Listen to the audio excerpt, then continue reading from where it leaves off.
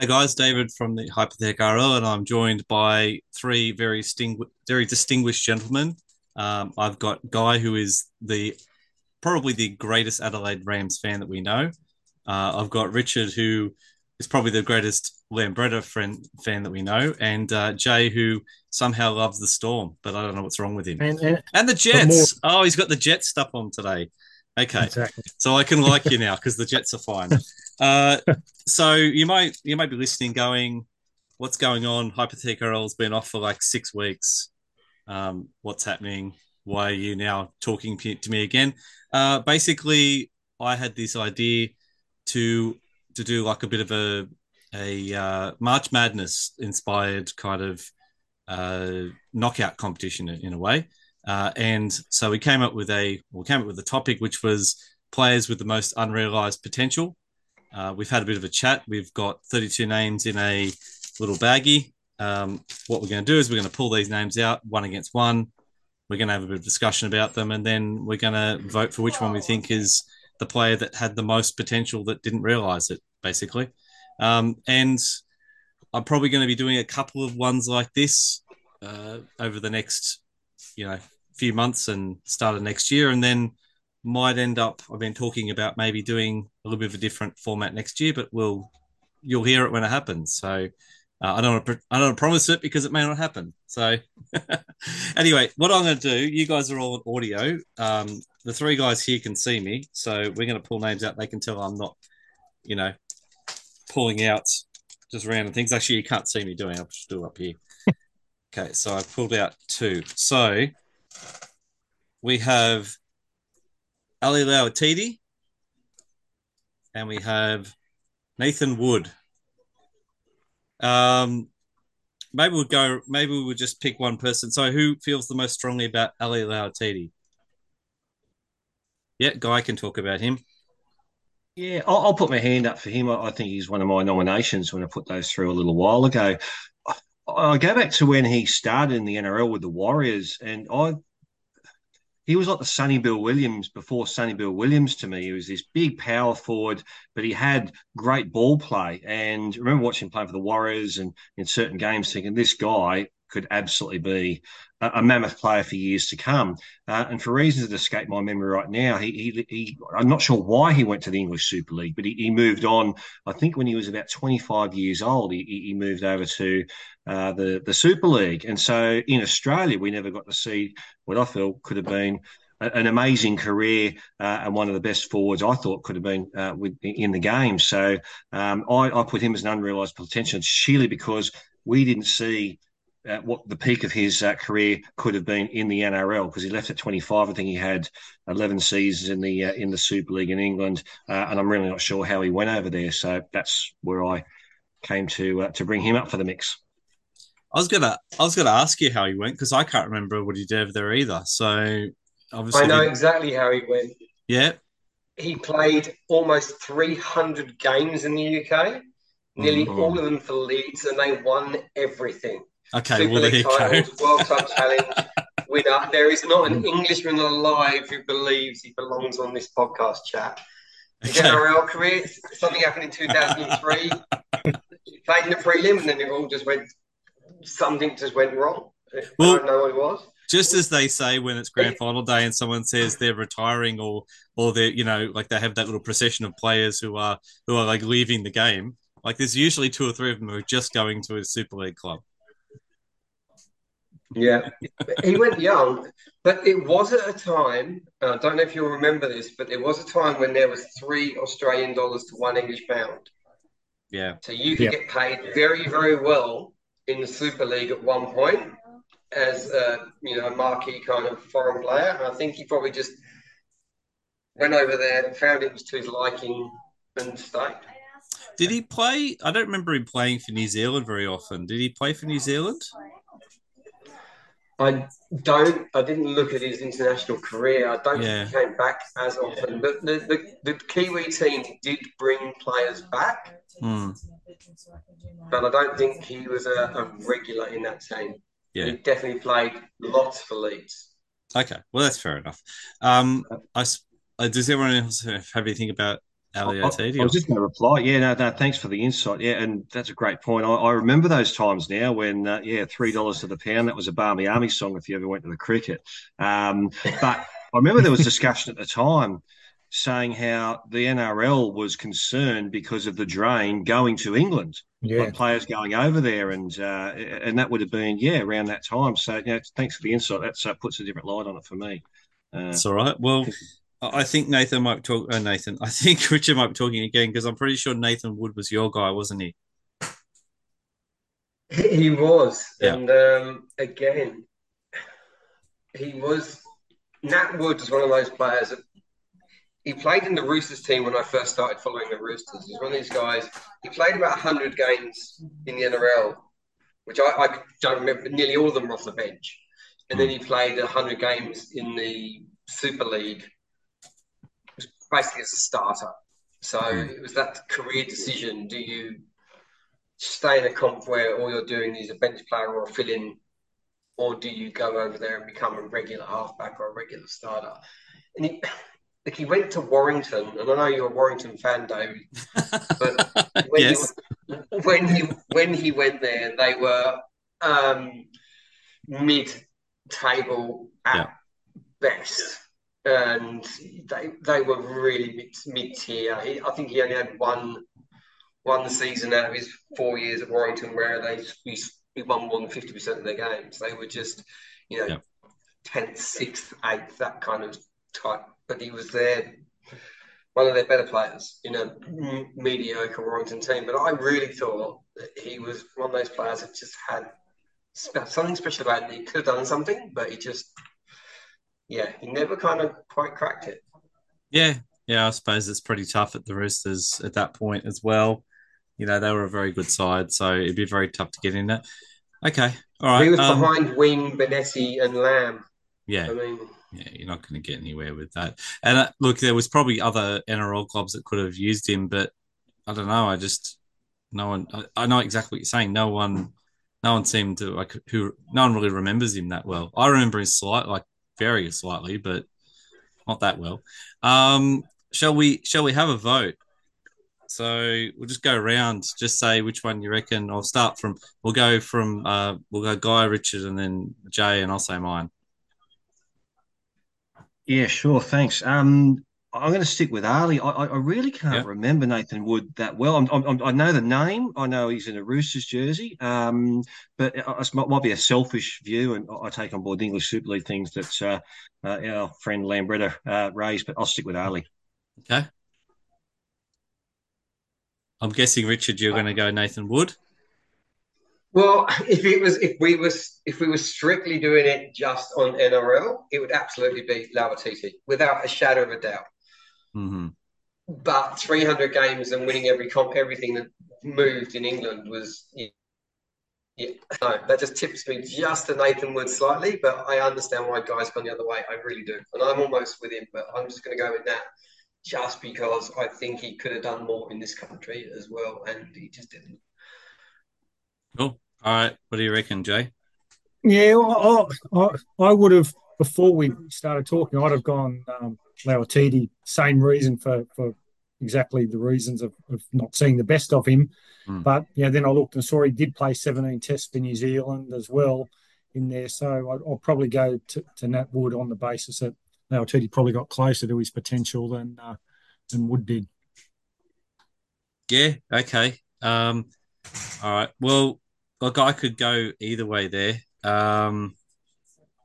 I think I would have same thing gone Lauatiti until someone said he played all those games for Leeds. So I think I have some English audience, so I think I've got to respect the fact that we're treating them like it's the whole career. So yeah, I think we've got to bin Lauatiti, I think, and then Wood will get to go the next round. So all right, let's pull another two names because this is fun.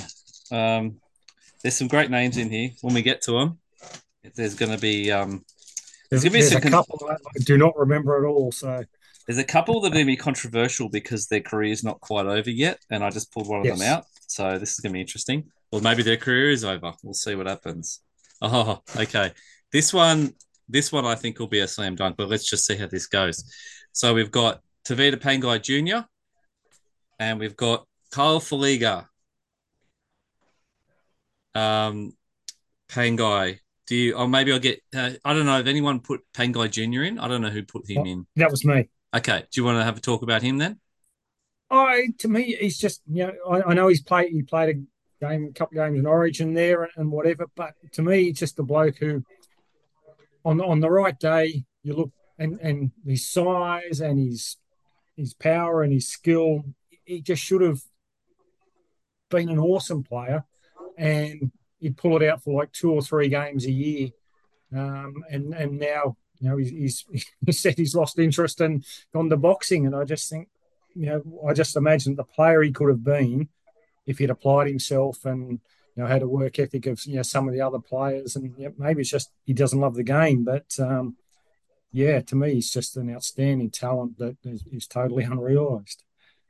The Pangai thing is interesting to me because I don't know whether it was just me, but there was a certain point there when he came through and you had Payne Haas as well, and I think like Jaden Sewer and the Broncos look like they just had a cloning machine for like these big Polynesian forwards, and I thought they're going to be a force. They're going to be terrible to deal with for like the next 10 years, and realistically, the only one that's sort of stuck with the Broncos and done anything good has been Haas. The rest of them have all gone somewhere else and had kind of middling careers. I mean, they're all okay, but none of them have really kicked on. So it's kind of a bit strange. But Pengai, I think, is the one. He's the one that shows on his day can be most potential. Yeah. Some of the others are just good toilers, but he is definitely he could rip a side apart if he wanted to. He just never seems to want to. So I can understand that one. I think Carl Faliga might have just been from an online thing, so I can talk about Carl Faliga. I don't know how much I can say about him. Basically, if you don't know who he is, then that's pretty normal because he came through. He was supposed to be the next greatest sort of player. He was, and once again, the next Sonny Bill Williams kind of type. Played for the Sharks very shortly, like not for a very long period of time, and then I just don't even know what happened to him. Does anyone know actually what happened to him? He just kind of didn't play anywhere. I'm just looking rugby league. He only played 1 game. Yeah, he played 1 game for the Sharks. Yeah. So he was like the rookie coming through. He was going to be one of the greatest players ever, and it just never happened for him. I don't know if it's an injury. I don't know what it was. I have a feeling at some point he played for Wentworthville, like the Peter Club to Parramatta. Like I remember that happening a few years ago. So it's like, and he just kind of bounced around reserve grade sides for a long time as well. So I don't know what happened, but he was meant to be, like they said, the next Sonny Bill Williams. But, just never happened for him. So that's all I've got. I've got nothing else because he didn't really do anything else. That was it. I wondered with Tavita. Yeah. I always wondered with Tavita whether it was just in the wrong system or the wrong manager. Because he went to a club. He was good when he was at Penrith, and he was in that system. He was only there for a few games, but they seemed to get something out of him. And he was good when he was in that Broncos team when they were going forward. But as soon as he got to a team where they were struggling, and I'm not sure if it was he just felt the pressure too much or whether he just didn't get on with the managers. But he just seemed whether that loss of focus was something outside of what, because he's gone to do boxing, and you don't do that if you're afraid of hard work. So I don't know what it is. Yeah. Don't know. All right. Well, I don't think there's much else anyone wants to say. So let's go reverse. I think Carl Faliga is much more unreal potential. He only got 1 first-grade game, and he was supposed to be the next immortal. So that would be my vote. What about you, Jay? I'll stick with Tavita. Yeah. Okay. I'll get you, Richard. I'm going to have to go with Tavita just because I never saw how good Faliga could be, but I saw how good Pangai could be. Okay, cool. And then Guy? Tavita, because he's the one I know. Cool. All right, that's fine. Hey, he's such unreal potential, he can't even get past the first round. So there you go. All right, I'm just battling with pieces of paper here. So that's that one. Group next 2. Could have got them all out, put them in partnerships to start with, but it's much more fun this way. Oh, these are going to be some good ones. That one, and just make sure I don't take 2 at a time. Oh, okay. This one will be interesting. So we got Richie Barnett. Oh, our fingers on the other side. Yep. And we have Tim Smith. Ooh, interesting So matchup. does anyone want to talk about Richie Barnett? I can't remember who put him in there. Oh, You did, Guy? I did. Oh, you no, both sorry, did. I didn't. But yeah, whoever did put How him about in, yeah, Richard? go for Because I it. think you did. Yeah, we'll get you should talk about Richie Barnett. Super excited as a Roosters fan in 1998 or whenever it was when we signed him. Like, just absolutely going off my head with excitement about this guy. And he came over to the team and he was just amazing. And I thought he played really well for the Roosters, really, really well. And he played about 100 games in total. He got 26 international caps. And then he got injured in that 2000 season when we made the grand final against the Broncos. And he was up against Minicello and Phillips. And he never got back in the team. And Mm. yeah, I don't know whether he could have gone to centres or because he was a centre, but as well as a full. But I just don't know why he never made it. And he went to England. He played a handful, 30, less than 40 games for London, less than 40 games for Hull, and then retired. And that was it. It just there was all this amazing, like his, brilliant player, and then just fizzled out. I Yeah. don't know why. Well, the name is there, and I don't ever remember much about him because I remember he was again. I agree. He was very. He reminded me in some ways of like a Peachy type player. I just remember gliding across the field and using the ball and being elusive and yeah, same thing. Yeah, he came through Cronulla and was impressive there and then when the Roosters signed him, I thought the same thing. What a great signing! And yeah, after you say after 2000, it was just like disappeared into the ether. Yeah. Could I add to that? The first, well, I've stuck my hand up. Richie Barnett, if I remember correctly, he had a really savage injury in a test match against Australia. We had a facial fracture. I think he had a head clash with Wendell Saylor. And Yeah, that was a 2000 if that's injury. right, yeah. And I remember reading, like it was a year later, that the psychological side of things he struggled with in terms of being able to tackle and do all those kind of things. So suffering an injury like that, I think was the one thing that curtailed what could have been. Yeah, great potential or realizing potential, considering the topic of the podcast. So every time that name's mentioned, I just remember that, and it was a horrible one of those sickening ones that you just go yuck. yeah. Jackson just had a look on Wikipedia. It says he had 10 plates inserted in his skull. Oof, Mm. jeez. So, yeah, that'd do a bit to your confidence, I think. That'd do a bit of your confidence, wouldn't it? Yeah. Oh, Jesus. All right. Okay, so I'll have to talk about Tim Smith because we all know why. Okay, so Tim He Smith was on was my the list too, though. yeah, I know, but can't get there in the right spot. Tim Smith was the 2005 Rookie of the Year and was the best, maybe one of the best halfbacks of 2005. Was just completely amazing. He came from like I used to watch the lower grades and he came through and he was good. But then they just gave him this shot. It was like round one, 2005. We're just going to give you the go, kid. And I remember all the talk during the season about, the year before, Brian Smith, the coach, didn't think he was ready, but now he's ready and all this. And he was going to be a long career was in front of him. And it was all this talk about how great he was going to be. And then there's just something about, he had this beautiful passing game. Like he just such a great passing game. And it was like, I think he might have had some sort of record for the most try assists for a rookie or something as well, or some ridiculous thing like that. He had so many assists and tries, was just so good and everything. And he was a goal kicker as well. So I thought, he's the next Sterling, as we all thought. We thought, here we go. He's our halfback for the next 10, 15 years. And then 2006 happened, and it's probably one of the biggest cases of second year syndrome you've ever seen. We feel like what we felt like was happening as Parramatta fans was the referees all of a sudden started calling forward passes on him because when he passed the ball, he would sort of step back and it made it look like it was a little bit further forward. And we were like, that's not a forward pass. He got called for a forward pass. He got called for a bunch of forward passes and all of a sudden confidence was down.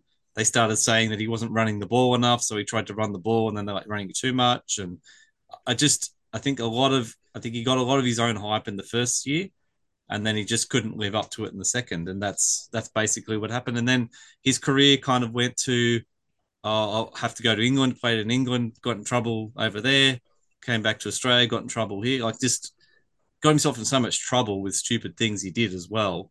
I still remember there was a lady that used to sit behind me at Parramatta games in 2006, and there was this famous thing about how Tim Smith had come to training on a skateboard, and she would just yell out, get your skateboard out, Timmy!" Like that was her thing. It was her kind of like yell the thing out to the kid, and it's like I don't know if you're trying to heckle her own players or what you're trying to do there, but she thought she was funny, this lady. But yeah, it just followed him this kind of attitude that everyone sort of put on him, and I think he had it. Like I don't think he was a, I think it was an attitude problem more than a skill problem. So yeah, I don't know. I think he's pretty unrealized. He could have been one of the best halfbacks of that era, definitely. Yeah, bipolar disorder, didn't he? Yeah, that's one of the things. That's one of the things that happened, and it just sort of seems like everything went wrong. It was supposed to go so right, and it went so wrong for him. So, and I do remember he got himself in trouble over in England for doing something, but I can't remember what it was. And he came back and played. He played for Cronulla or something. Played for Yeah, someone. Yeah, yeah. A couple of seasons with Cronulla, yeah, played 19 games. I only played a handful of games for them, yeah, and then went yeah, back to Wakefield. yeah, Yep. yeah. Oh. Anyway, uh, why don't we go? Let's go. Richard J, me and Guy. Let's do it that way. So, which one do you reckon, Barnett or Tim Smith? I know Barnett was my own pick, but Tim Smith is my vote. Cool. Yeah, I'm going to go Tim Smith as well. Yeah. Tim Smith for me too. I get Todd Carney vibes when I think of Tim Smith for some reason, and I know they exited the game in different ways, but yeah, he's my vote. Yeah. Well, it doesn't matter. I don't have to vote, but I would have voted for him too. So, there we go. All right. We're getting through them.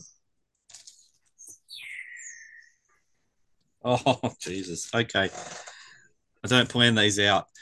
Okay. We've got another person who disappointed as a halfback at Parramatta, Chris Sandow.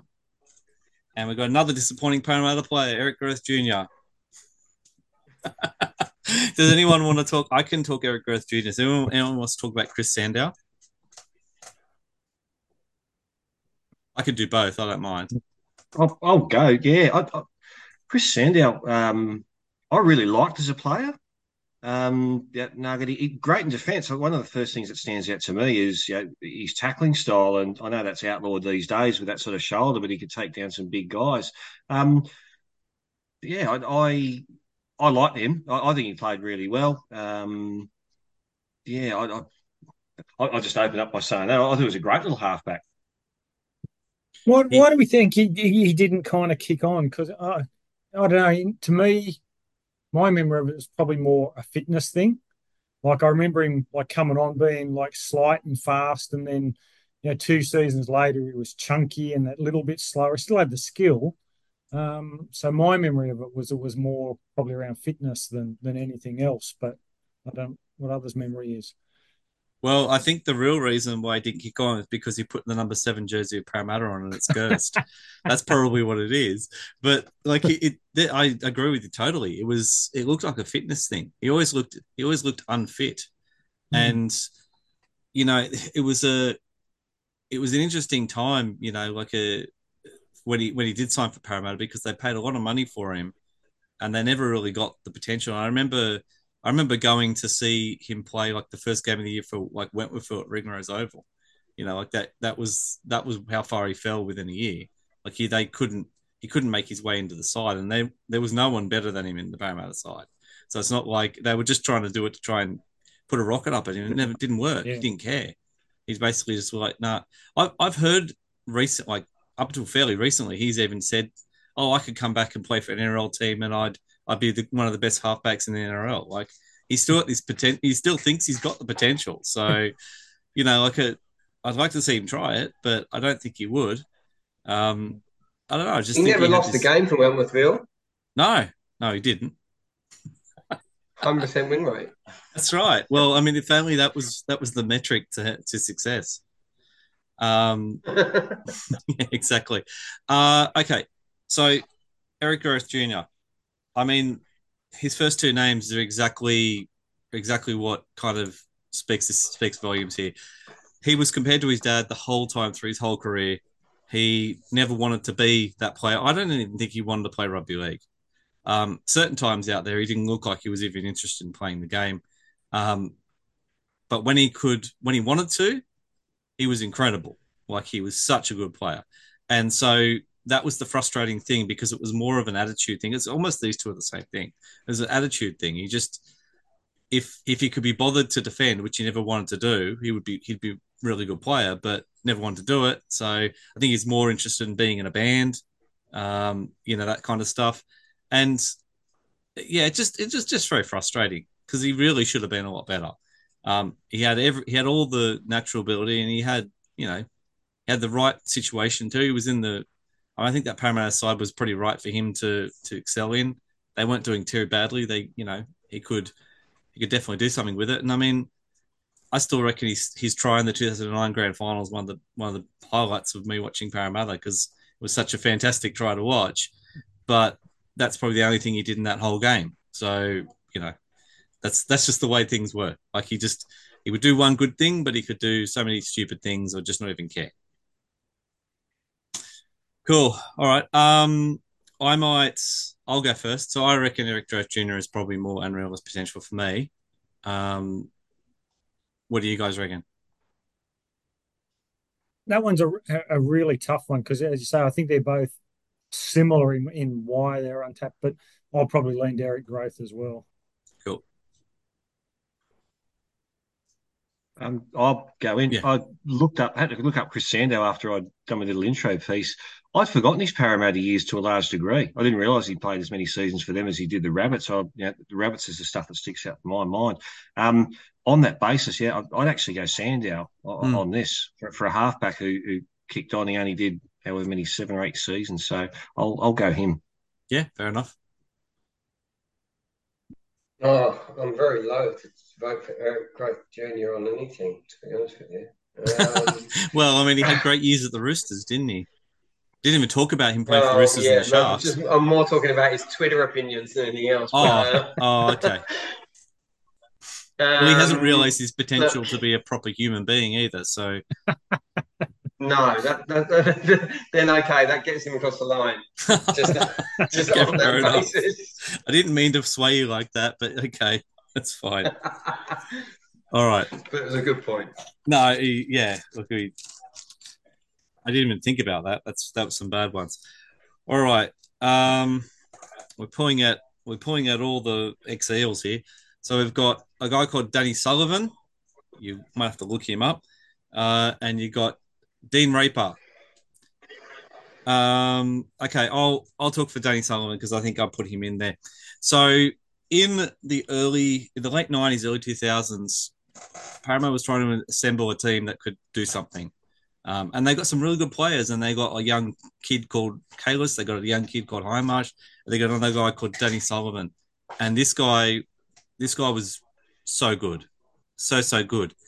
But the problem was he got an injury, probably in this, I think it might have been the first or second year, and he just never recovered from it. So that's why I put him in there. He's probably not as worthy as some of the others, but that's why I've chucked him in. Dean Raper, I feel like Guy might know about him because he's a bit of you're a St. George fan, so you're going to have a better thing to say about Dean Raper.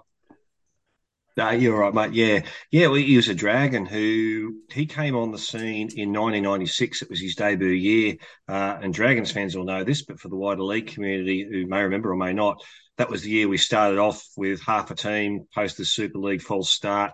David Waite came in and he debuted, so it was sort of unknown. We just knew the name. Raper, of course, so you were hopeful, and he was one of our best performed players that whole year. Of course, we went on to make the grand final, a very unheralded side, and made that. And as Dragons fans, we started off the year with real low expectations, and we've made a grand final and mixed it for a while with Manly. Thought, well, Dean Raper, he's going to be our guy for the next the next decade or so. He only played 10 more first grade games after that over the next 2 years and then disappeared. And I still rack my brains as to why or how. I think he did suffer a few injuries, and then we had Luke Patton come along a few years later. But this kid looked like he's our guy at one for the next so many years, and then just basically fell off the radar. Don't know what's happened to him since. So that's where I came up with him. Yeah. All right. Well, yeah, Danny's, but look, I think even though Danny's Holman my guy, I think Dean Raper is a better choice. So I think I'm going to go with Dean. Anyone else want to disagree with Dean Raper? No, I'll lean that way. Simply, you get through and play, grand final in your first year, and then kind of fall off the radar. It kind of says something happened. But yeah, look in the bio, I can't even see on Wikipedia. It doesn't say anything about injuries or anything like that. So yeah, don't know. I'm not sure. I know exactly what you mean.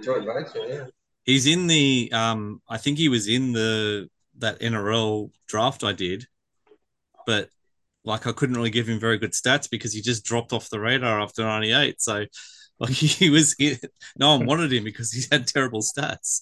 But yeah, no, fair enough. All right, we'll keep it moving because otherwise we'll be here all night. I got to pick them up. So we got Leon Bott and we've got Richie Williams. I don't know much about either of them, so someone's going to have to talk about these two. I remember Leon Bott's name. That's it. I'll take Leon Bott. Okay. He played in one final game. He exploded onto the scene in 2005, in the same year Tim Smith won Rookie of the Year, and he actually came runner-up to Tim Smith. He scored 13 He was a smallish tries. winger, wasn't he? Yeah, winger. Yep. Yeah. Winger for the Broncos. Like short and stocky, is what I remember. Yeah, that's him. Yeah.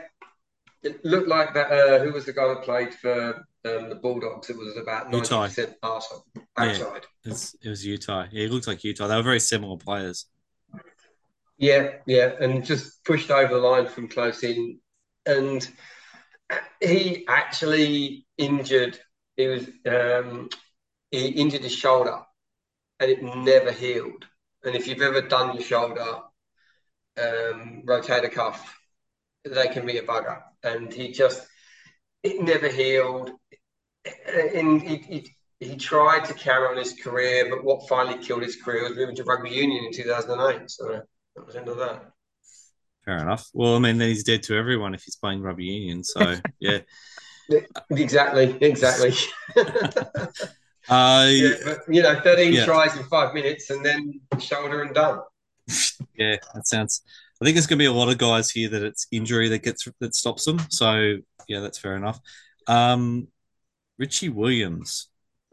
I need someone to help me with that one. Yeah, Guy. I just remember he had a big mouth on him. he was the one. I'm sure he called someone out, and I'm trying to rack my brains on who it was in opposition. Anasta. It was Anasta, was it? Yeah, there we go. Yeah, you might be able to help me with the story.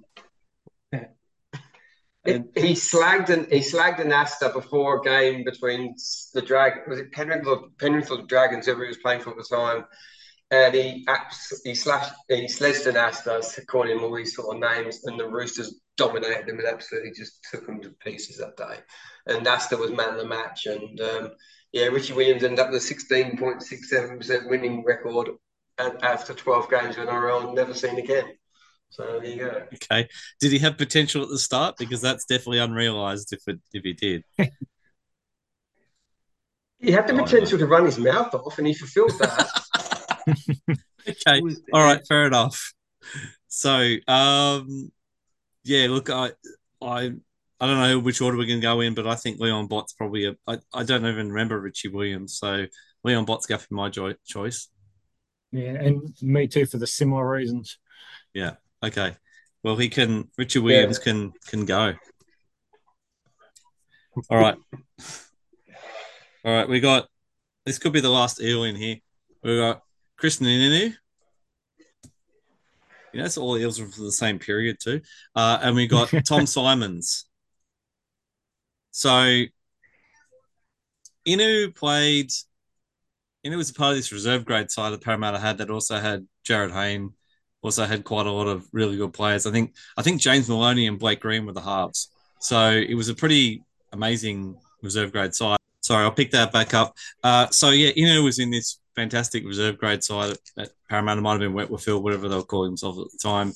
And Is like I that the said, year they beat Newtown in the final? it was a year or two before that, I think, but it was a really good side. So this side had um, would have had guys like Tim Manor in it. Would have had, like I said, I'm pretty sure it was Maloney and Blake Green with a half, something like that. You had like Zeb Tyre and Feletti Mateo and like a lot of guys who would go on and be reasonably good first graders.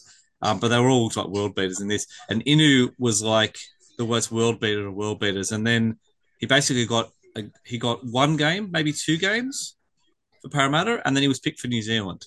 So he was like fast tracked into he's going to be one of the greatest players that there ever was. Obviously, got to play in the grand final in 2009, but never really got to. I don't think he really ever reached potential. He went over to England. He played all right over there. I think he's still playing there actually, or he played last year. But yeah, I just don't think. I think for a guy who's probably third, like senior match was an international game for New Zealand, I think, expected a bit more from him than that. So that's why I've got him in there. Yeah, He played I definitely call him. 139. Sorry? Go, Jay. No, to me, he's the classic description of enigmatic. Oh, yeah. It used to be a thing where he'd have the ball and we'd all yell out, don't try and offload it, because he would just do it anyway, because he got in his mind that he was the greatest offloader ever, so he would just do it. Yeah. And I remember a game we played. I think it might have been Canterbury we were playing, and it was like 2 seconds before half time. There was nothing happening, and he just tried to force a pass. He threw it directly to the Bulldogs player who ran like almost the length of the field and scored at half time. And we're all like, "What the hell was that?" But he could do that and score you a try as well. So you have to take the good with the bad. What were you going to say, Richard? He played 139 NRL games and 147 in Super League. But I almost entirely associate him with the British game as being a Super League player. Yep. He played the grand final and a Challenge Cup final, both with Salford, in what was Salford's most successful period in living memory. But he just, I don't know. He had a career here, but it was never at the heights it could have been. But he had a good career in Super League, but always sort of unfashionable clubs, Lee, Salford, Catalans, that sort of thing. Yeah. Okay. Okay, so the other one's Tom Simons. Does anyone want to talk about Tom Simons? I'm happy to defer. He was my pick. Yeah. Look, Tom Simons has probably the rarest, holds the record for the rarest sort of duo in rugby league. He was not only an Eastern Suburbs junior, which is rarer than rocking horse shit, he was actually let go by the Roosters for salary cap pressure. So two things that never happens. Hold on. Associate with that happen.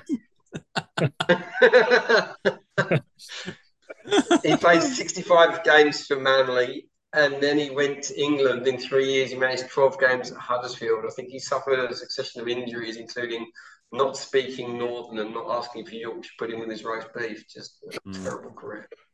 Yeah, no, fair enough. All right. Maybe we'll go around. I'll start where I started first time. Guy, what do you reckon? Inu or Simons? Simon sticks out to me just because I remember being a great player. I didn't realise such a short career, or the short career that he had. I'll go with Simons. Okay, fair enough. Richard, I'm assuming you're going Simons as well? Only because I think Krishnan had a very successful Super League career.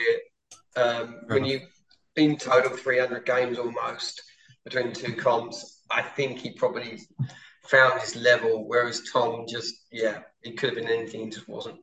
Yeah, fair enough. I mean, my argument to that would be he played 300 games and he almost did nothing with them. So that would be my assertion of that, but that's fine. What about you, Jay? What do you reckon? I'd go Inu just because I think the gap between his best and most of what we saw, I reckon, is bigger than Simons. I don't think Simons probably had the same capability. Mm. So I'd lean to Inu on that one. Okay. Well, I was going to go Inu as well. So it means we get our first coin toss. So heads will be Inu and tails will be Simons because that's the order I ran them out in. So let's see if we can. And it's going to be Tom Simons goes through because we got tails. So even in luck, Inus can't even get there, but that's fine. All right.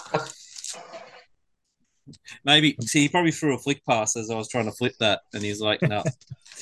Okay, so. He used to always grin as he shot for goal, too, didn't he? Yes. Yes, he is well known for things, but it doesn't mean he Yes. was. Yeah, anyway. Okay, so we've got Chris Flannery, and we have Tim Maltson. Chris Flannery is probably going to have to be you again, Richard, because Roosters player we probably all don't know. I thought Chris Flannery had a really good career, but I don't know much about Yeah, him. that's my memory too. That's why I kind of thought he's probably got closer to his potential than some of Yeah, the and I rest. think looking at I think when I named him, I was thinking of his Australian career, but then you look at his English career, and he had a really good career with St Helens, but where he probably is, he lost in the two grand finals of the Roosters. So he lost to Penrith and he lost to Bulldogs, and he lost in 4 consecutive grand finals in Super League for St Helens. The only thing he ever won was a Challenge Cup, which is James Graham-esque stats in the winning stakes. So he was James a Graham loser at winning. Yeah, James Graham's stats of winning things is not good. But he did win one. one. He won the last He one. won that last one in the game that had no crowd. Yes. That's exactly right, and no one cared. Off that goal kick. Oh God, yes, that's right. He was in that game, wasn't he? Yes. Yes, he was on the bench, standing on the sideline. That's right. Well, they basically just named him to be motivational. He's a really, from what I can tell, he's a really intelligent football brain, and I really like listening to what he talks about. But yeah, his luck winning things was not great. All right. Chris Flannery was at the Crushers, but didn't get a game. So that's got to count in his Yeah, I was going favour. to say that's not great. So I'm just making sure I've got the right numbers and things, so I've got everything right. 1, 2, 2, 3, 4, 5, and 6. Yeah, okay, cool. Okay. Tim Maltson. We haven't got a Balmain guy here, but does someone want to? Or sorry, West Tigers guy here. Yeah, I'll let you do it, guy. Well, I'm a Dragons man amongst, before I was a Rams man, but so I talk about Tim Maltson through gritted teeth because he, if people remember, did sign for the Dragons to come over and then did a big old backflip. And I remember being on the hill at Cogra one Friday night when we were playing the Tigers, and the crowd, I've never heard them give it to anyone as much as they gave it to Tim Maltson, even Gordon Tallis when he set out the season back in '96. Look, he was a really good player, moving that aside, and then had an injury, and then that was the end of him. That was after he decided to stay with the Tigers. And last I heard, he was in real estate. I think he was interviewed on one of Vossi's interviews on the Fan. Yeah, good player. Yeah, sadly curtailed by injury. Yeah, I always remember he was a lot of potential. He was supposed to be the next big thing, and he just never happened for him. And then he got the injury. So, I mean, if he'd gone to St George, because he injured himself after he backflipped on St George, and then that was what happened. Yeah. So you never know. He might have been a great St George Illawarra Dragons legend or something. Maybe, I don't know. Probably not. Not as much as Dean Raper. He was injured in that 2010 season, and he didn't play in that. He missed most of the season. Had he not injured himself, he could have played in that prelim and scored the winning try instead of SKD. There's a hypothetical for you, David. Yeah, that maybe very much so. Okay, look, if I'm voting, I think Tim Maltson more than Chris Flannery. Does anyone want to go the other way?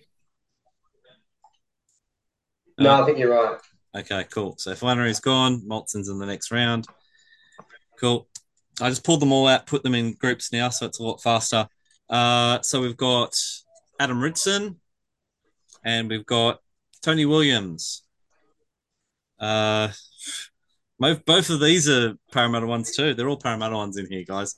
Um, I don't mean them to be. It's just there's a lot of ones that didn't reach potential, and they were all somehow linked to Parramatta. So Ritson, we all know the story. We basically know why he never reached his potential is because he had something. He had a hit from who was the Canberra player that hit him? It was Lomax. Lomax. Yeah, Lomax, yeah. and then he got the brain scan, and they found out that he had this degenerative, condition, and didn't he have he had a tumor or something? I think it was on his brain, and I mean, luckily he survived. The thing is that the high tackle saved his life because he probably would have dropped dead like 2 weeks later.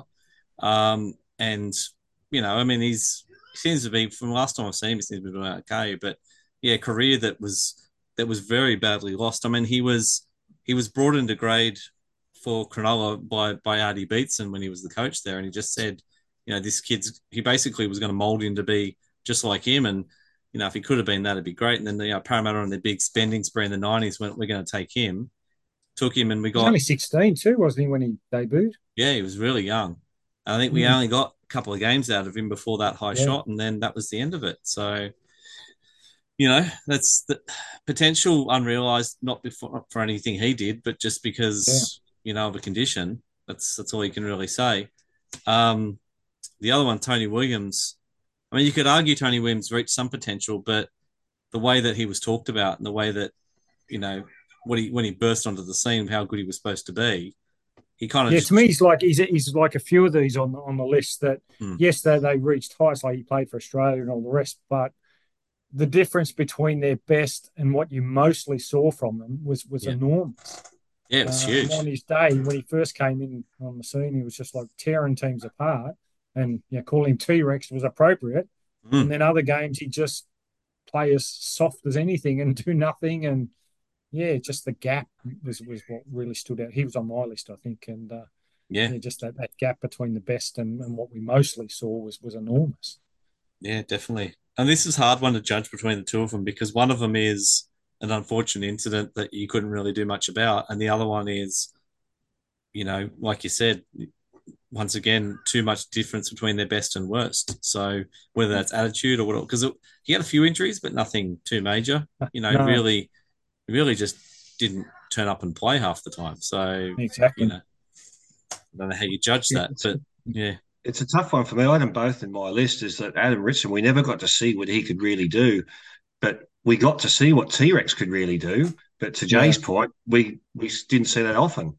And I mean, I remember seeing him play for Parramatta early on. This is Tony Williams, sorry, and he put a fend on a Melbourne Storm player. I can't remember who it was. And almost pushed him 6 feet into the dirt. It was one of the biggest I've ever seen. I thought it was a wow thing, and I was it's not Para fan, but I was excited to see where this guy was going to go, and all too often let down by it.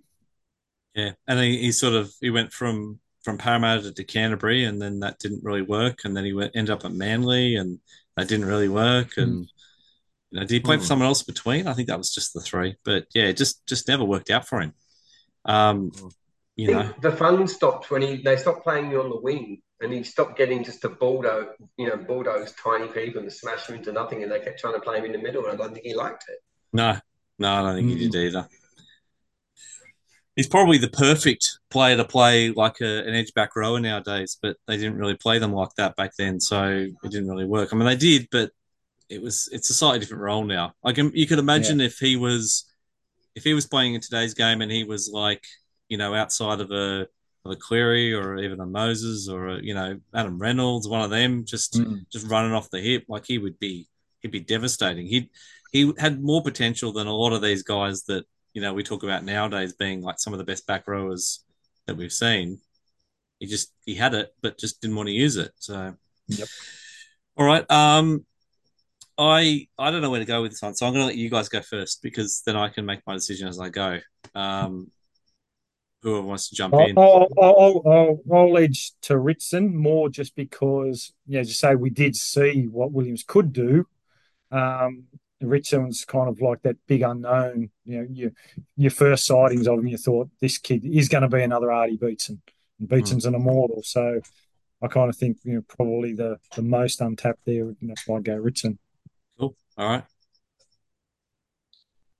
I want to Richard? echo their sentiments. Ritson as well.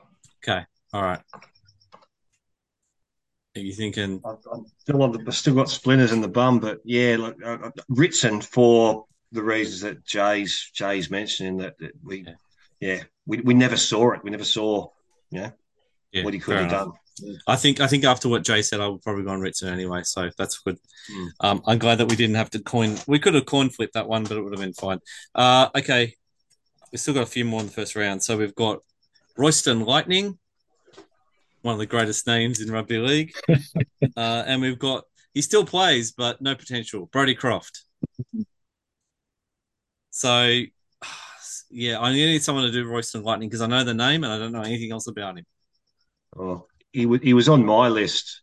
I'll take it back because I used to watch him play in the days where they used to televise the wasn't the Commonwealth Bank Cup, it wasn't the university. I can't remember the name of it at the time. And he was one of these many players that were coming out of the Riverina, like one of those Yanko Wamoon colleges or the like, where you see these fellas who go on to play ultimate for the Raiders. I think he played with Todd Payton amongst a bunch of other players. And he was, I mean, he had the name, of course, but he was the standout guy. He was, yeah, I want to say lightning. That sounds a bit too cliched, but he was a proper playmaker. And this was in a team that used to dominate and devastate most other teams. So you just saw the disparity between. Was it Yanko Wamoon? I can't quite remember. Someone will be able to Google that while I'm yapping away. But then he goes on to play the NRL. I think he only played something like, looking up here just at my notes, 14 first grade games for the Raiders over 3 years. And one of those was in the Super League year where he played most of his games. So it was just one of those ones that he stood out like a lighthouse in the university, whatever you want to call it, tournaments. And then once he hit first grade, it was like, right, let's see what this kid can do. And 14 first grade games over 3 seasons, and that was it. Yeah, fair enough. I feel like Jay might need to talk about Brodie Croft. Yeah, I had him on my list. To me, probably not to the same extent, but Tim Smith like for me. Like he came through the juniors, and there was a lot of talk, and he was behind Cronk, and almost talked of as a Cronk clone. And I think his first shot was in the World Club Challenge, and Cronk didn't play, and he had an absolute blinder. And you thought the Storm's got their Cronk replacement here. And then I don't know if it's the curse of the Melbourne system because he tried to play like Cronk and couldn't. But then he's gone over to England and been their man of steel, and so he obviously can play, but he just never showed what he could do, and probably more around his defensive capabilities, I think, is why he didn't last at Melbourne. But just has to me never realised what he first looked like when he came on the scene. I think he's see it was 1-2 seasons in Brisbane, but his season in Brisbane was where everyone kind of turned. Like at Melbourne, it didn't work out, and that was fine. Like at Melbourne had so many players coming through, and they kind of were making a decision, and they kind of went, all right, well, we've got to make a decision between him and God, what's the Melbourne halfback's name? Jay Hughes. Thank you, Hughes. Hughes. God, I couldn't think of his name. Between him and Hughes, and it's like, well, which way do we go? And they decided on Hughes, which proved to be the right choice, I suppose. And then Croft was like, "Oh, I'll go to Brisbane, make them better," and it felt like a lot of weight was on his shoulders for that, and it didn't really work out. And then, like you said, he played really well in his first season at Salford. I don't think he was that great this year, but yeah, I don't know. I think he's a good player. Again, that first season, like he'd been in and out of first grade, and then the semi against South. I don't know if you remember that Storm ended, I think, won 27-26 or something. And Croft had an absolute great game in that match, in that semi-final to knock South out. So you could see what he could do, but he just couldn't do it consistently. Yeah. Fair enough. I think with Croft, he's one of those guys that can be a good third player in the halves. When you've got a talented hooker, you've got a talented halfback. He can play that 5/8 role. He can run the ball where he's got a swerve and a step. He's elusive and he's fast. That works really well in England. You can play in the halves and be a successful half if you can just run. Because a lot of those guys he's got that step and that ability just to get through gaps in the line. There's a little bit more space sometimes in broken field play in England, and that really suits his game. And in Australia, he needs to be alongside some supremely talented players, and he didn't have that at Brisbane. And I think it's about getting him in the right system, and then he's okay, and the right position, the right thing. So I think he can lift his potential, but I think his potential is limited, if that makes sense. Yeah, fair enough. Okay, I think Royston Lightning for me is probably a bit more because I think the name feeds into it more than anything else. But I could go either way with that, but I'd go Royston Lightning. Jay, I'm assuming, would you go Croft or Lightning? No, I'd actually go Lightning, mainly Okay. because, again, I think Croft had probably some limitations in his game, which is probably part of the reason he didn't get to the very best of him that you could see on the odd occasion. Whereas I do remember Lightning coming through, and I remember, all the talk of him as being a gunner. And again, you just saw glimpses, but just never kicked on. So I'd go Lightning as well. Cool. Yeah, I don't know if anyone else is going to go Brody Croft. If both of you go Croft, we have a coin flip. But maybe I'm assuming you're both going to go Royston Lightning. Yeah, 92.86% win record for Royston Lightning, and how you can have that win record and not kick on, not play again, something went wrong. So something definitely went wrong. All right, fair enough. You don't even have to talk about that one, Guy. You can just nod your head. Okay, let's go to the next one. So we've got Julian O'Neill. This should be fun. Okay, so if you thought controversial, look, this I didn't plan this, but these come out together. Ready? Anthony Mundine. So we've got Julian O'Neill and Anthony Mundine. So I'm going to set aside another couple of hours to talk about these two. Yeah, two of the most loved players. I'm happy to cede to anyone to talk about these two because I don't know what to say about them. Well, Yeah, I can go Mundine. Yeah. For me, okay, Dragons, we know that. Came on the scene. I think he started around 93. And 96, I mentioned Dean Raper before, but Anthony Mundine was the reason we got to the grand final, no doubt. And you consider the sides of that era where you had your Manleys, your Bulldogs, the Broncos were still swimming around. The Raiders were still good then, but we were up the top. We finished grand final, and we lost it. And then over the next couple of seasons, he just grew legs. And I still believe he's the greatest player that the Dragons have produced in my time watching them. He left the NRL. We know the story. Went into boxing and he had a gutful. He left at 25. 25 years old is when he left. And you think of the longevity of players these days, but even back then, he could have played another 10 years. And I still feel that we never even saw the best of him. I saw greatness. He's one of the most enigmatic players, of course, skilled playmaker, off the cuff. Him and Blacklock, those years for me are the most exciting as a Dragons fan. He left to do boxing. That worked very well for him, of course. But for me, unrealised potential on the league field. He could have been one of the greatest players I've ever seen. I know he wasn't well liked outside the league, mouthing off, but you never saw him disrespect anyone on the field. You never see anything histrionics and that kind of thing on the field. Is all off it. There was all that kind of thing, which I know that doesn't go wash well with a lot of players, a lot of fans. Sorry, but for me, for those reasons, at 25 to leave the sport, there was at least 10 years of what could have been. Yeah, fair enough. I don't even know what to say about Julian O'Neill. Does anyone want to? Because I don't really know. Obviously, he played for the Broncos. He somehow ended up at Souths at one point, so that was fun.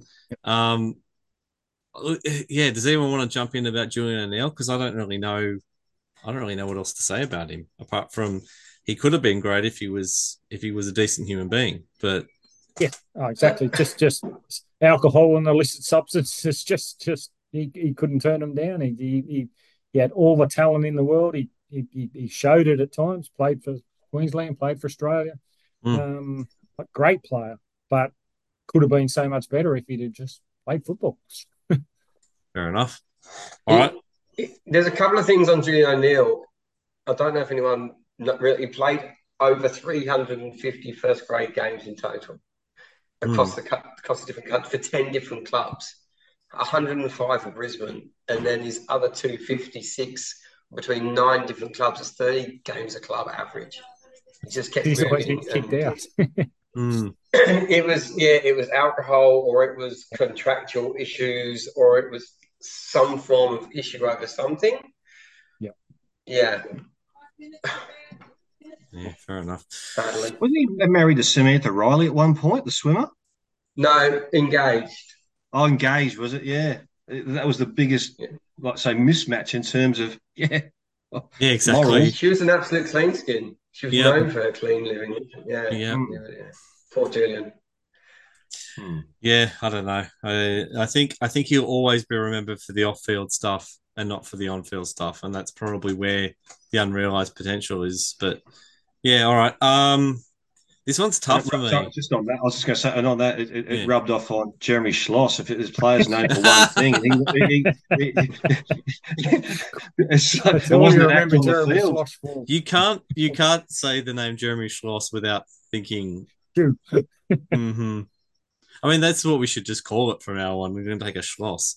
Anyway, I don't know which way to go. It's hard to put Mundine forward because I feel like he did do a bit. I don't know. I don't know. I'll go Mundine. I don't know why. I feel like I can't vote for Julian O'Neill for anything. Yeah, I'd go Mundine as well. I think Guy's argument swung me pretty much. I think the fact he left the game early, we know he had the talent, we know he had the skill, and we just leaving at 25. Who knows? Yeah, definitely. Mundine, absolutely one of the most naturally gifted footballers I ever saw play the game, and that he only got 3 games. The Blues is woeful. Like, he was an absolute talent.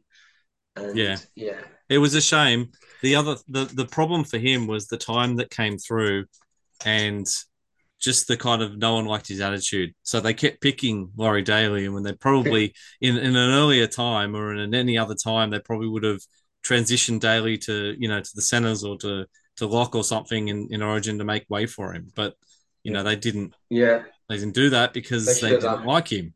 So I mean that's probably exactly what happened. Yeah. I'm glad he didn't do that pass in 99. I'm happy about that. I'll vote for him on that grounds alone.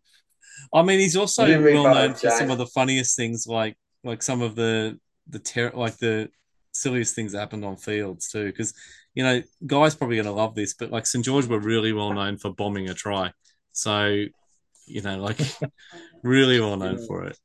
A little fact on that though, I was at that game, the 110,000. I saw it all crashing down near the end. Jay was happy, of course, but we actually scored a try after that Mundine drop. McGregor scored. So I mean, I've never watched the game in full. I can't do it, but we actually did come back after that and pull another try on. But after that, Tawera and Nicky, I mean, this is another conversation, I know, but it just wasn't to be. And unfortunately, it all sort of pointed towards Mundine from a lot of fans because, he wasn't so much light, so they had to put it on him. Yeah, well, fair enough. Okay, let's move on. So we've got Dave Taylor and Jamal Idris. It's an interesting conversation about these two. I can probably talk about Dave Taylor a bit. I don't know him that great, but I just feel like the one thing you can say about Dave Taylor is he was a halfback in a front rower's body. He wanted to be a halfback, and I feel like he didn't really want to apply himself as what he needed to be. He jumped around a lot of clubs. I think he ended up playing for. It's got to be a similar amount that Julian O'Neill played for. It was quite a lot of them, and I just don't think he ever really. I don't think he ever really got there, but I don't know. Anyone want to say anything more about Dave Taylor? Yeah, I'd agree with that assessment. He had another one of those, all the skills, but just wouldn't do it consistently. And whether that's come down again work ethic or whatever, but he just always to me felt a lazy player. Mhm. But when he decided to play, he was one of the best you'd see at times. Yep, fair enough. And he also was one of the only forward sort of front rowers you ever see that would try a chip and chase. So Yes. so at least he was there for good comical value. And then we got Jamal Idris. Yeah, I mean Jamal Idris feels very much like Chris Ninu in a way, except he didn't have a successful English career. So I don't know what. I'm not really a Canterbury fan, so I had him on my list. And again, in maybe the Tony Williams role, the big guy in the backs. I know Tony Williams ended up with the forward. Is you see this giant out there destroying people, and it's got that wow factor to it. And he played for a few seasons, played Origin. I mean, it was, again, when Tony Williams got picked, it was the same for me when Jamal Idris got picked. Like, here's this big guy. We're gonna he's going to terrorise. We've finally got a weapon on our hands here. Like, he was a weapon, but he ended up having problems with I think it was his hips or something, which curtailed his career, which might have been a reason why he sort of didn't demonstrate consistency. But again, another big guy, a weapon who, for reasons, potentially injury, that just didn't go on with it. yeah, okay. I don't. No one's got anything else from anyone. No, not really. I I don't know. I feel like the novelty of Dave Taylor is a novelty. I feel like Idris is a better pick, so I'm going to get Idris. What do you reckon, Guy? Um, I'm actually swaying to Dave Taylor, to be honest with you. Yeah. Okay, fair enough. I'm going back on my own pick. That's all right. Just talent. Like Jamal was a big guy and strength and talented, of course, but Dave Taylor had unique talent for a bloke his size. So for those reasons, I'd probably swing towards Taylor. Yeah, that's fine. I lean that way as well for the same reasons. Okay, Dave Taylor. What about you, Richard? I don't know. This is probably the hardest one out of the lot because it's just they're so similar, and then for the same reasons you could pick either. And I'm just gonna go with Taylor because Cool. I feel like he could have been anything. But at least, Idris would have been equally valid. Yeah, it's fine. I don't mind. I'll be the island there. That's fine. Okay, so we've got 4 more in the first round, and then we can quickly jump through, and then we'll just do votes after that because otherwise it's going to go forever. You're going to love this one. It's Graham Appo. Graham Appo. Against, how about this one? Owen Craigie. So, well, I'll let you talk about Graham Appo, Guy, because that's obviously close to you. Yeah, a bit of a train spotter's pick there, and like a cult hero amongst all. There's not many Rams fans around, let's be honest, compared to other clubs these days. But I just wanted to run through a bit of a thing about Graham Appo. So he was with the Raiders, and sort of a middling players, played a few first grade. He got kicked out of the Raiders in '98, and then the Rams took him on. And I just want to run through some things just to talk about the season he had in '98, which might give a bit of scope in it. So he actually debuted in round 9, by which stage the Rams had only won 1 game. So they had 1 game and 8 losses, dead last on the comp. Rod Reddy had got sacked not long after. He went on to play 14 games for the Rams that year, and he scored 116 points. He actually scored 12 tries and 34 goals. And basically, in the 2 seasons that the Rams had, he was the highest point scorer. And with Appo in the side, they actually won 6 of the 14 games. So the 14 games he played, they won 6. Without him, they only won 1, and that was early in the season before he'd even joined the club. And one of the things that I found out in doing Rams research and my little sort of train spotting myself is that up until 2011, when I started doing stats for the NRL in terms of various line breaks and tackle busts and all those kind of things, the 1988 Adelaide Rams had the highest line break average of any club from 1998 to 2011, and it was largely because of Graham Appo. They had an average of 6.4 per game. And after the Rams folded in '98, of course, he went to play for the Roosters next year. So for our friends, friends Roosters here, only 3 games for them, and then 15 for the Cowboys, and then that was it.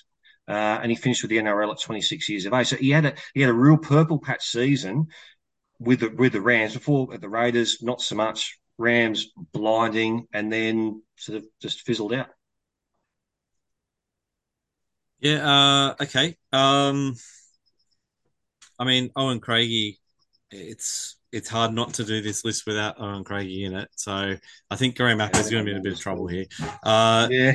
Owen Craigie came through at Newcastle. Is that correct? Pretty sure he came through at Newcastle, and was just a devastating. I think they played him in the centres. I think he could play in the halves. I think he could play wherever you wanted to put him.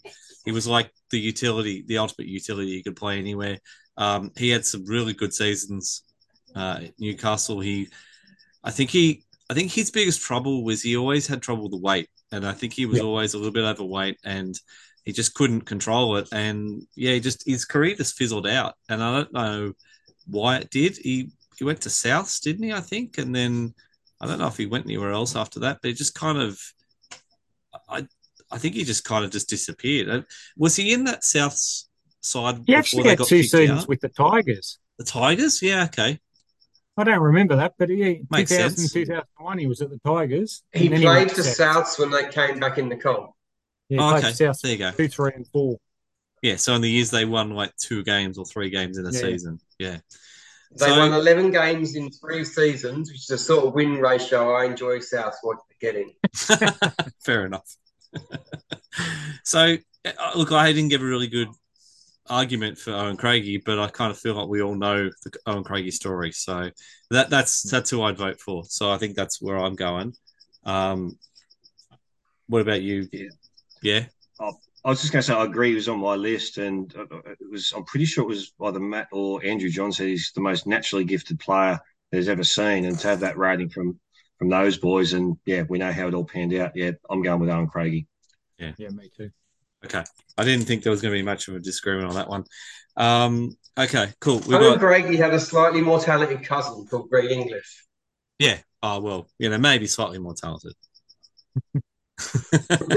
Well, more successful, should we say? I'm going to vote Owen Craigie though. Yeah, fair enough. All right, so we'll move on to the next one. So we have this one's controversial. I better. I'll just. What am I doing there? Let's do that so you guys can see me. There we go. So this one will be controversial. We've got Josh Schuster. His career's not over yet, but that's fine. Someone's calling it early. And Luke Brooks. His career's not over yet, but someone's called it. So this will be interesting because Manly fans are going to be sitting there going, "Oh, they're both great."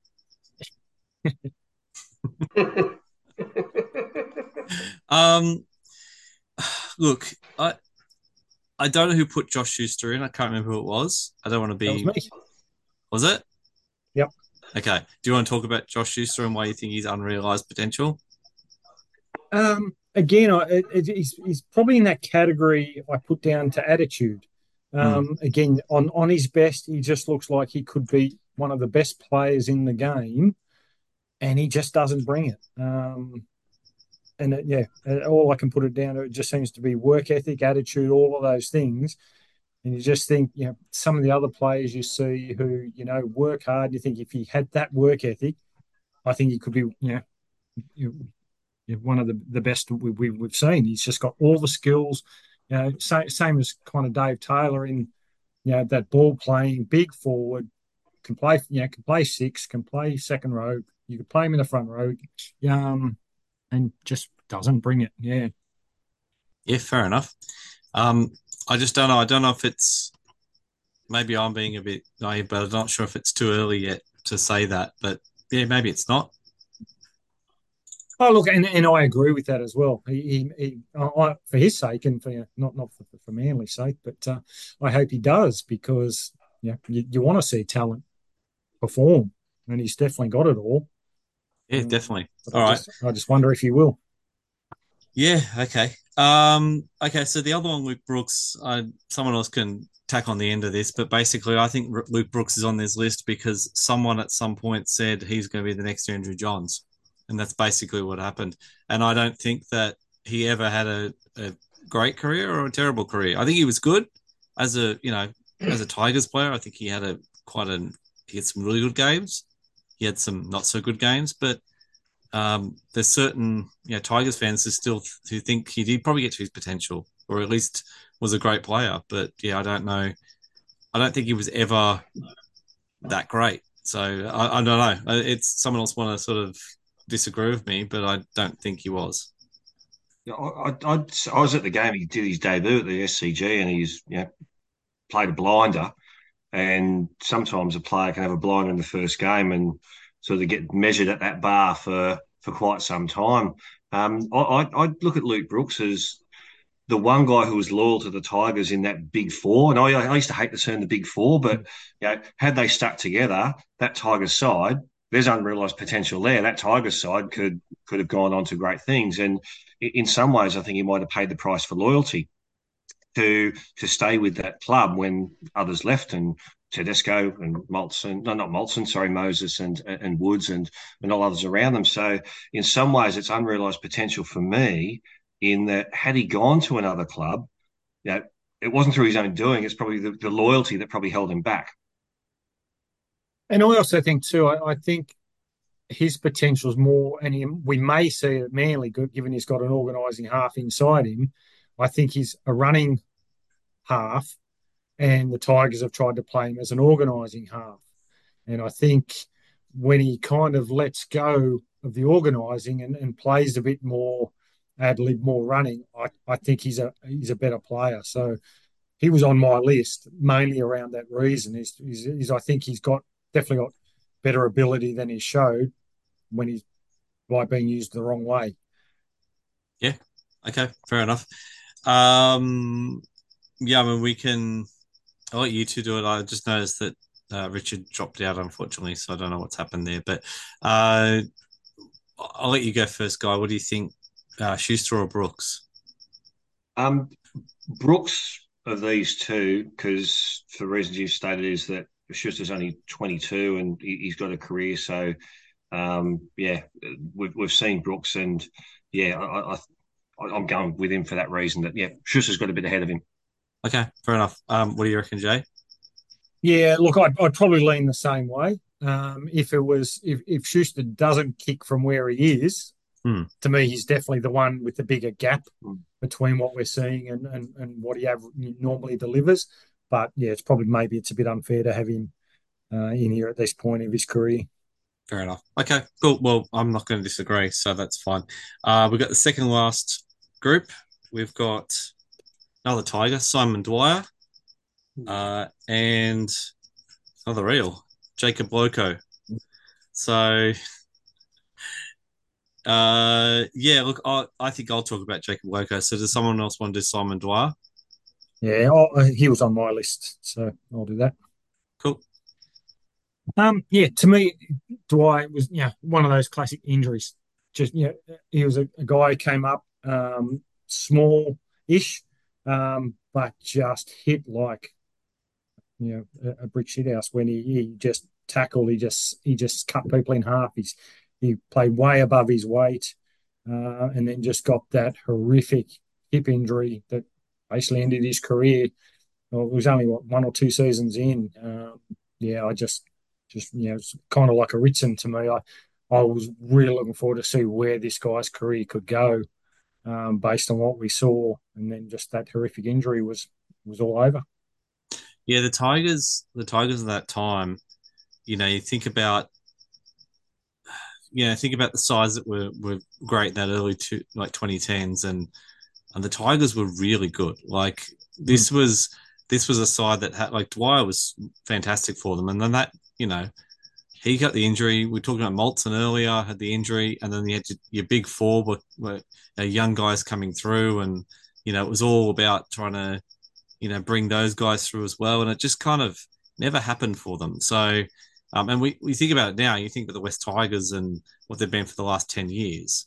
and they've basically been an afterthought for 10 years. Like they haven't made the Yeah. finals for so long, but they were within one game of a grand final and probably within one game of winning the grand final, because if they had beaten the Dragons in 2010, I don't think that they would have been beaten by the Roosters. I just don't think that would happen. So, Yeah. like they came incredibly close, but yeah, just didn't get there. And this is one of the reasons I think like Simon Dwyer got 2 good years and then was gone. So Yeah. and they had a few other sort of guys who were from the 2005 side that had kind of getting towards the end, and they kind of moved off. And obviously they lost guys to they lost Hyington and a few of the other guys from that team kind of dropped out just before that time. So they were kind of in a weird transition. They'd kind of picked up like Lottie Takuri and things like that. So they were a good side, and then a few kind of things didn't go their way, and all of a sudden the bottom fell out, and they just didn't ever recovered from it. So I kind of see Simon Dwyer as kind of the last kind of thing to fall to make the Tigers kind of fall over in a way. Like I think that if he hadn't been injured, they probably would have been a little bit better than what they were. So anyway, Jacob Loco. So I talked about Kristen Inu, and we're talking about Tony Williams, and we talked about all the others, and then along came the locomotive, Jacob Loco, who was supposed to be, like the next everything else. And I think he played 1 or 2 games, probably not many games. I can't remember how it was, but it wasn't many. Then he got himself in trouble. I think he signed with Canterbury, got himself in more trouble, and that was just the end for him. So, 13 games he played. how many? 13. 13. Wow. Okay, much more than I thought he played. But yeah, he was supposed to be the next big thing, and it just never happened. So yeah, I've got a lot of guys like that. It's very hard to give you more than that, but that is basically what it is. It was the carousel of players who would be on the left hand, sort of the left center, left wing for like reserve grade for Parramatta, who would be the next big thing, and they would play, a handful of games. They would probably play for New Zealand, and then they were gone. So he's just another one of He them. got injured. He got Yeah. injured in 2011 and he missed his entire season. And just as he was starting 2012, he got injured again and missed an entire season. Hmm. So it's like James Tedesco at the Tigers or Billy Smith at the Roosters that were just entire years blown out the water through injuries and he never recovered. Yeah. And I think he went to Got Canterbury caught and then he possession. got himself in trouble, didn't he? Didn't he do something stupid? Yeah, got caught in possession of ecstasy tablets at Star Casino and was sacked by the Dogs, and that was the end of that. Yeah. And that was the end of his career because he didn't do anything else. Cool. All right. So Simon Dwyer and Jacob Loco. Jacob Loco would have been my pick, but I think Simon Dwyer is a better unrealized potential. Yeah, I'm going Dwyer to for Dwyer. me.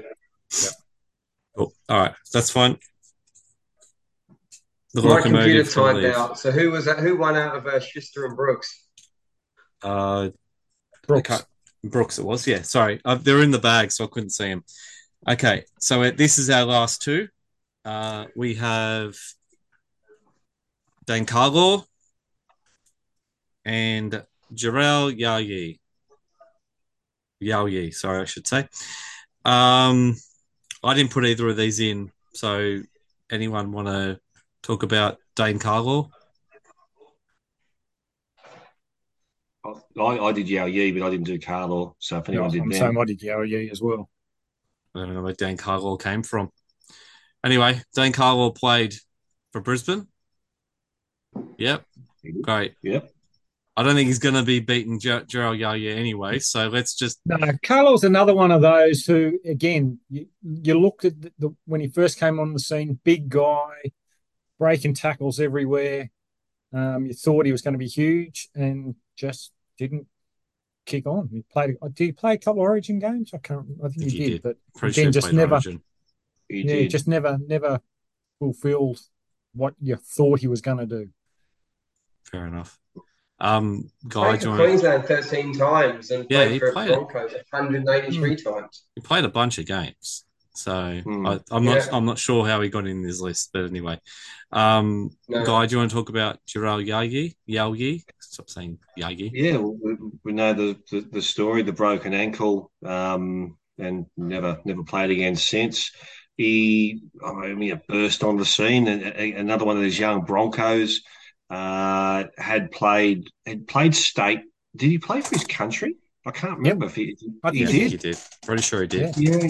Yeah, yeah, and at a very young age, yeah, just cut off. Yeah, would have been a great had he kept it up. He showed no signs of an attitude issue or anything else that probably befell a lot of the people we've spoken about so far. Not much more to say, really. I mean, yeah, just a cruel end to his career. Was he in the 2006 grand final winning side for the Broncos? Is No, that the no, years? he's later No? than that. His first season Later. was 09. Oh nine. Okay. All right, Mm. fair enough. So yeah, no, I couldn't remember when he was in with it because I remember this happening, but I couldn't remember when it was. So yeah, all right. So yeah, so early 2010s, Yeah, late early 2009. 12, he did the injury, but he played for Australia and Queensland in 11. Yeah, yeah. Well, okay, it's a terrible situation, and I suppose yeah, I don't think that he's going to be hard to beat in this, by the way. So that's what we're up to. Okay, so that's everyone in the first round. So now what we're going to do is we're going to do a bit more like a lightning round. We're just going to pull two names and we're just going to vote. So I'm going to try not to pull out the same two names as one of the ones we just had. I just pulled out the same name. I'm sorry about that. So we got Yao Yi and we got Pangai Jr. I'll go Yao Yeah, you Yi. for me. Yeah. Yeah, Yeah. yeah. Yeah. Done. All right. We've got Dave Taylor and sorry, I should have grabbed them out first. And Eric Groth Jr. I'd go. You go Dave Taylor. I'd go Groth Jr. I'll go Dave Taylor. Yeah. Taylor for me. Okay. Cool. So that's the next one. Those two are in. Let's use the hat like we said we were going to use. Chuck it in the hat, David. All right. Next two, we've got Tom Simons and Leon Bott. Leon Bott. Okay. Yeah, I'd go For Leon me. Bott as well. I'd probably go Simons. What do you reckon? Oh, so I said bot. Okay, so Bott's in. Simons is out. This is good. You know, we've only had to flip once in all these, so we're pretty on tune with each other, which is pretty good. Okay, so I'm just going to pull those two and those two. So our next ones are we're trying to go fast. It's Royston Lightning and Dean Reaper. That's an interesting one. Oh.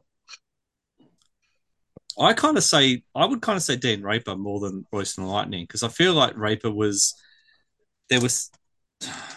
that's tough, but I'm going to go Raper. I feel like I've already said it now, so I've got to stick with it.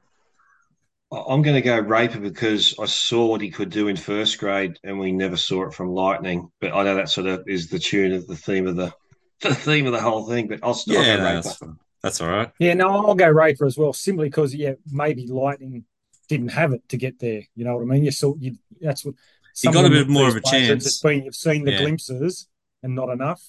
So yeah, I'll go Raper. All right, cool. Well, that's already three, so you have to say any, Richard. So we've got Nathan Wood and Simon Dwyer. Definitely Dwyer. Yeah, Dwyer for me as well. Okay, Dwyer. that's good. These are much faster because I'm telling you to be fast. So, sorry, I should line them up so that I can do them faster. So we've got Tim Maltson and Adam Ritson.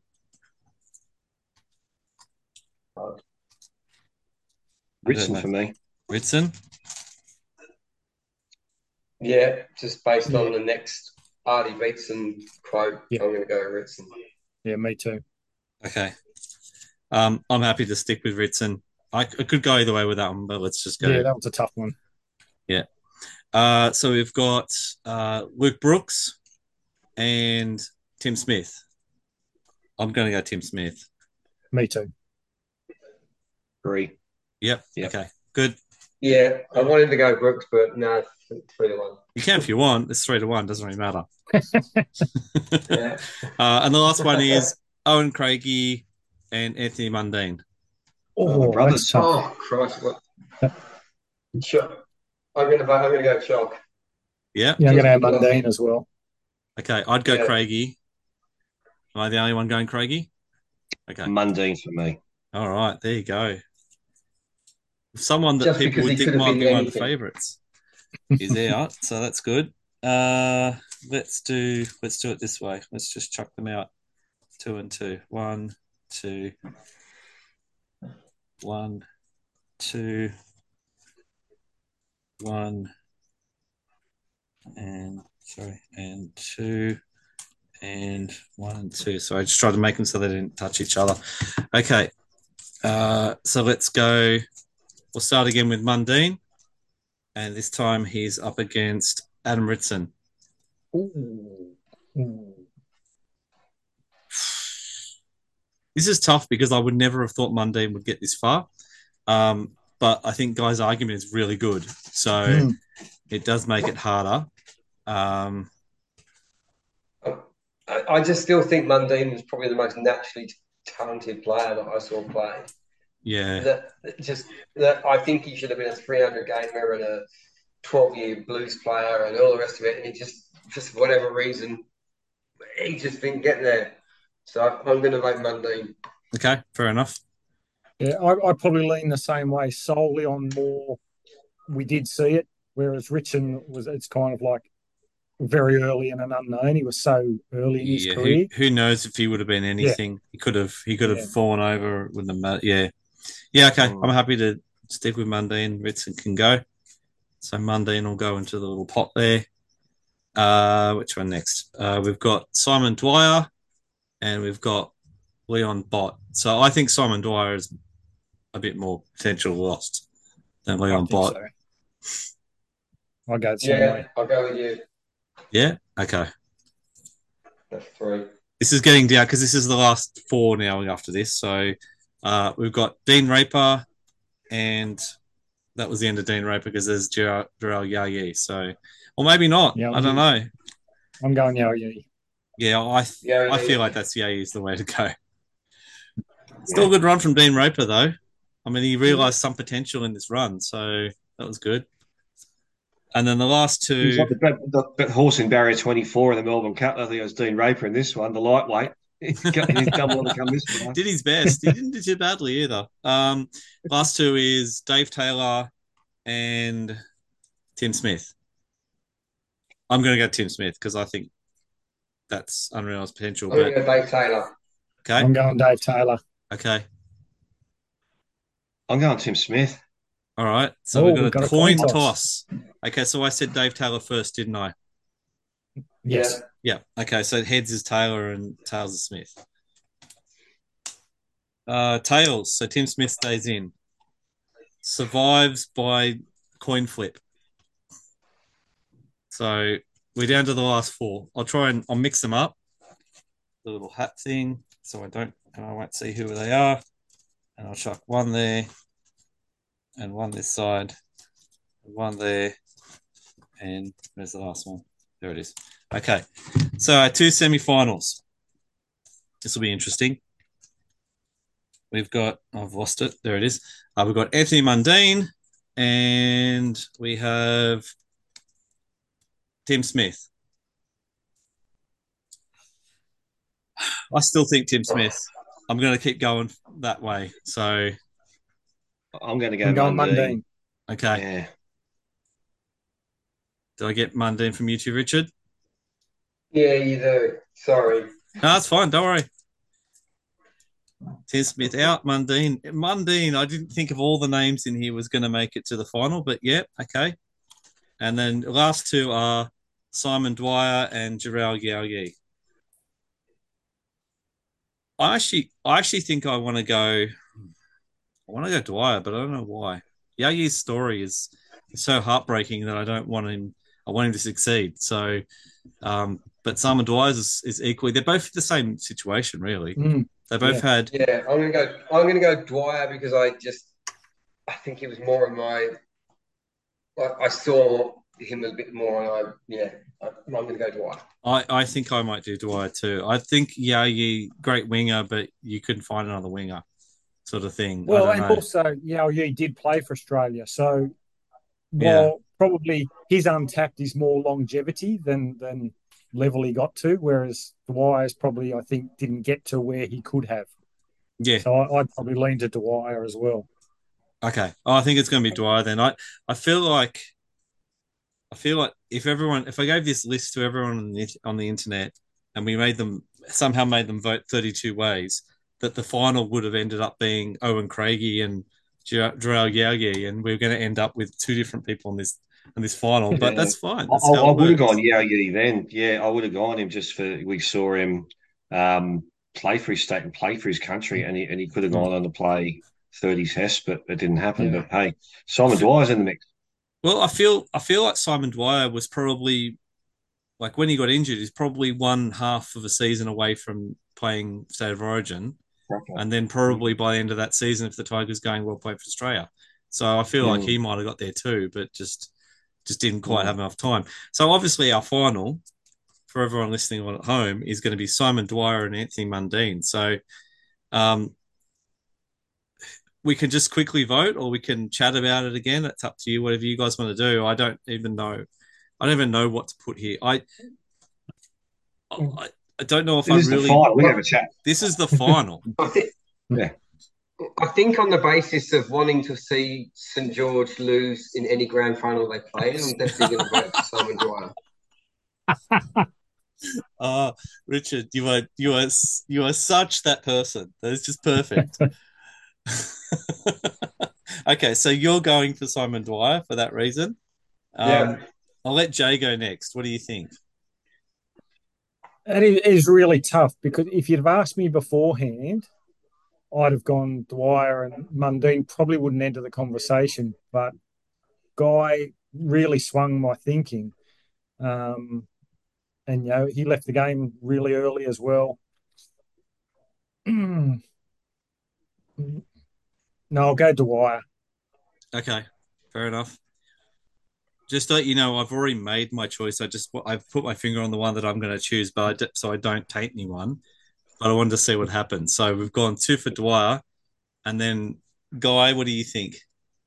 Uh, I'm going for Mundine uh, for reasons I stated earlier, but he only played a handful of origins. For a guy Really? of that immense talent at 25 to then have the balls to leave the game and do something, pursue boxing, which honourable thing to do in that sense. But he could have been one of the best in the game. He could have been. I know he talks about it, but he could have played for New South Wales, Australia, and it didn't happen. But he made that choice. Fair I'm enough. sticking with Monday. Fair enough. So I'm holding it up underneath here. So either I've made you talk for no reason, Guy, or we're going to a coin flip. So Okay. so the big drum roll is that I have also picked Mundine because I feel like you swayed me enough that he could have been anything, and he Yeah. did get to some potential. And I just checked my reality that I don't care if they're a dickhead or not. It doesn't matter. We're talking about how much We are unrealized talking potential they rugby have. league potential because he Yes. reached, I think, Phil, he probably reached his potential as a boxer or came close to it. Exactly. So I think Yeah. that if if he had if he had stayed the course and had gotten a proper go at New South Wales, he would have gone New South Wales. He would have been playing for Australia. You got to think his career has got to go from the early 2000s. There is a there is a point there where I feel like it would have been him and Lockyer fighting for the 5'8" jersey for Australia. So and it would have been And the there's Queensland also, 5'8", the New South Wales 5'8". So it would have been very interesting to see what happens. New South And he Wales were may winning well have I series been. think then, so if New South Wales had picked Mundine and picked Blacklock and done all that, I feel that Greg Inglis probably would have played for the Blues as well and not made that decision to go to maybe, Queensland. maybe very, So, very interestingly might have done that. And then it could have been very interesting when we got to the middle of the 2000s when New South Wales, that dominant New South Wales team, started to kind of fall away and Queensland just had everyone. Yeah, it might have arrested that a little bit. You never know. Can I add And, one and other thing? Mundine with absolutely his would have done. fitness, Yeah. Mundine with his fitness could have played as long as Cliffy Lyons. He could have been still playing 37, 38, 39. So who knows how long that career could have So been. he was 25 when he retired. What year was that? 2000? 2000. Yeah. So you got to say by Yeah. 2010 he would have been 35. So he could Yeah. have been playing if he would have stayed with the Dragons. He could have won them one, maybe two more grand finals there because they made prelims that they probably should have won. 2005. I'm talking about that. 2005. If he's there, he's 30, which is you got the Peak. peak. Probably your balance between your fitness and you've grown in your body kind of a thing and the smarts. That would have been his sweet spot. And well, we didn't make it in 2005. This is all hypothetical. Exactly. So Well, that's what we're here for. yeah, I know. And also you probably could have got rid of Trent Barrett and not have to deal with him. So Sold him to the Tigers. the caveat to this is that he would have to have had an attitude adjustment. So that's the thing. That's where the potential problem is. So let's see. All right, that means that we're at a coin flip. So we're going to the final and we're going to do a coin flip for the final winner. I think I called out. Who did I call out first? Dwyer. Dwyer? Okay, so Dwyer's heads, Mundina's tails. So far, we've gone tails. So let's see what happens. Well, don't drop it. And it's going to be heads. So Simon Dwyer's going to win. But it was a really good run. And I feel like we gave everyone a good talking about. And maybe some of them I didn't know as much about. But now I kind of know more about them. So fantastic. That was lots of fun. I really enjoyed doing that. I hope you guys enjoyed it out there as well. And winning on a coin toss was fair to me because I almost couldn't split them. You could have argued me either way, and I'd have gone, yeah, that's okay. I'm okay. I was surprised we didn't get more coin tosses actually, but I think what happened was a lot of the ways through, a lot of those ones, someone had a really convincing argument that probably swayed someone to go 3-1. So we all kind of went with it. But that's good. That was really, really good. That's what I was expecting from it. I was expecting it to be unusual at the end. I didn't think we were going to get the two I thought we were going to get because I thought, it's other people's opinions. So cool. All right. I really like the concept. So if we can think of another concept to do, I think we should do another one at some point. It took us ages to get to this, so let's not plan it let's not plan it till next year maybe. But I think it's worthwhile thinking about other topics that we could do this with because sounds good. Maybe slightly shorter formats, so 16 rather than 32. We could do a 16 next time. I think 32 was a bit of an but I feel like I couldn't leave. If I cut 16 of these guys out, there'd be quite a few of them that I think we shouldn't have cut. So who knows? Agreed. A Western Conference and an Eastern Conference, 16 each. The conference system. Maybe we should do something like the 16 most ridiculous like suggestions for rugby league. So like conference system, promotion relegations. One forward pass in each set of 6. Yeah, like that sort of stuff. Yeah, we could do those. That'd be good. I am going to try and I've got that other one I've been trying to get Kev to do with me, which is the rules, like different rules from different sports, bringing them in.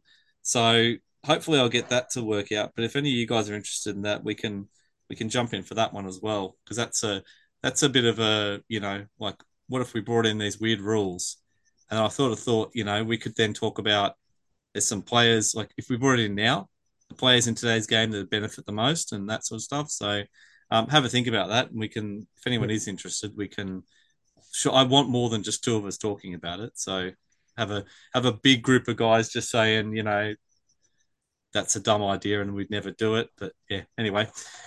All right. I think we'll leave it at that. Let's trail off into the distance and eventually at some point I'll record something else for Hypothetical RL. And congratulations to Simon Dwyer, wherever he is. Congratulations, Simon Dwyer. That was The Tim Tigers have Moulton won who was the real something. agent, wasn't he? Does anyone know He's what happened in to Double Simon Bay. Dwyer? He's a buyer's agent. Oh, there you go. He, yeah, specialises in the West buyer's agency.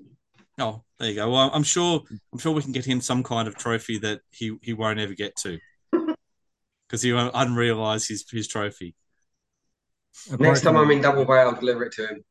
Okay, I'm sure he's living a wonderful life. He probably doesn't care about what four guys on a podcast really care about. But anyway, all good. Thanks very much for joining me, guys. Thanks, David. Thanks, And David. thanks everyone for listening along when this goes out. And we'll get back to you soon.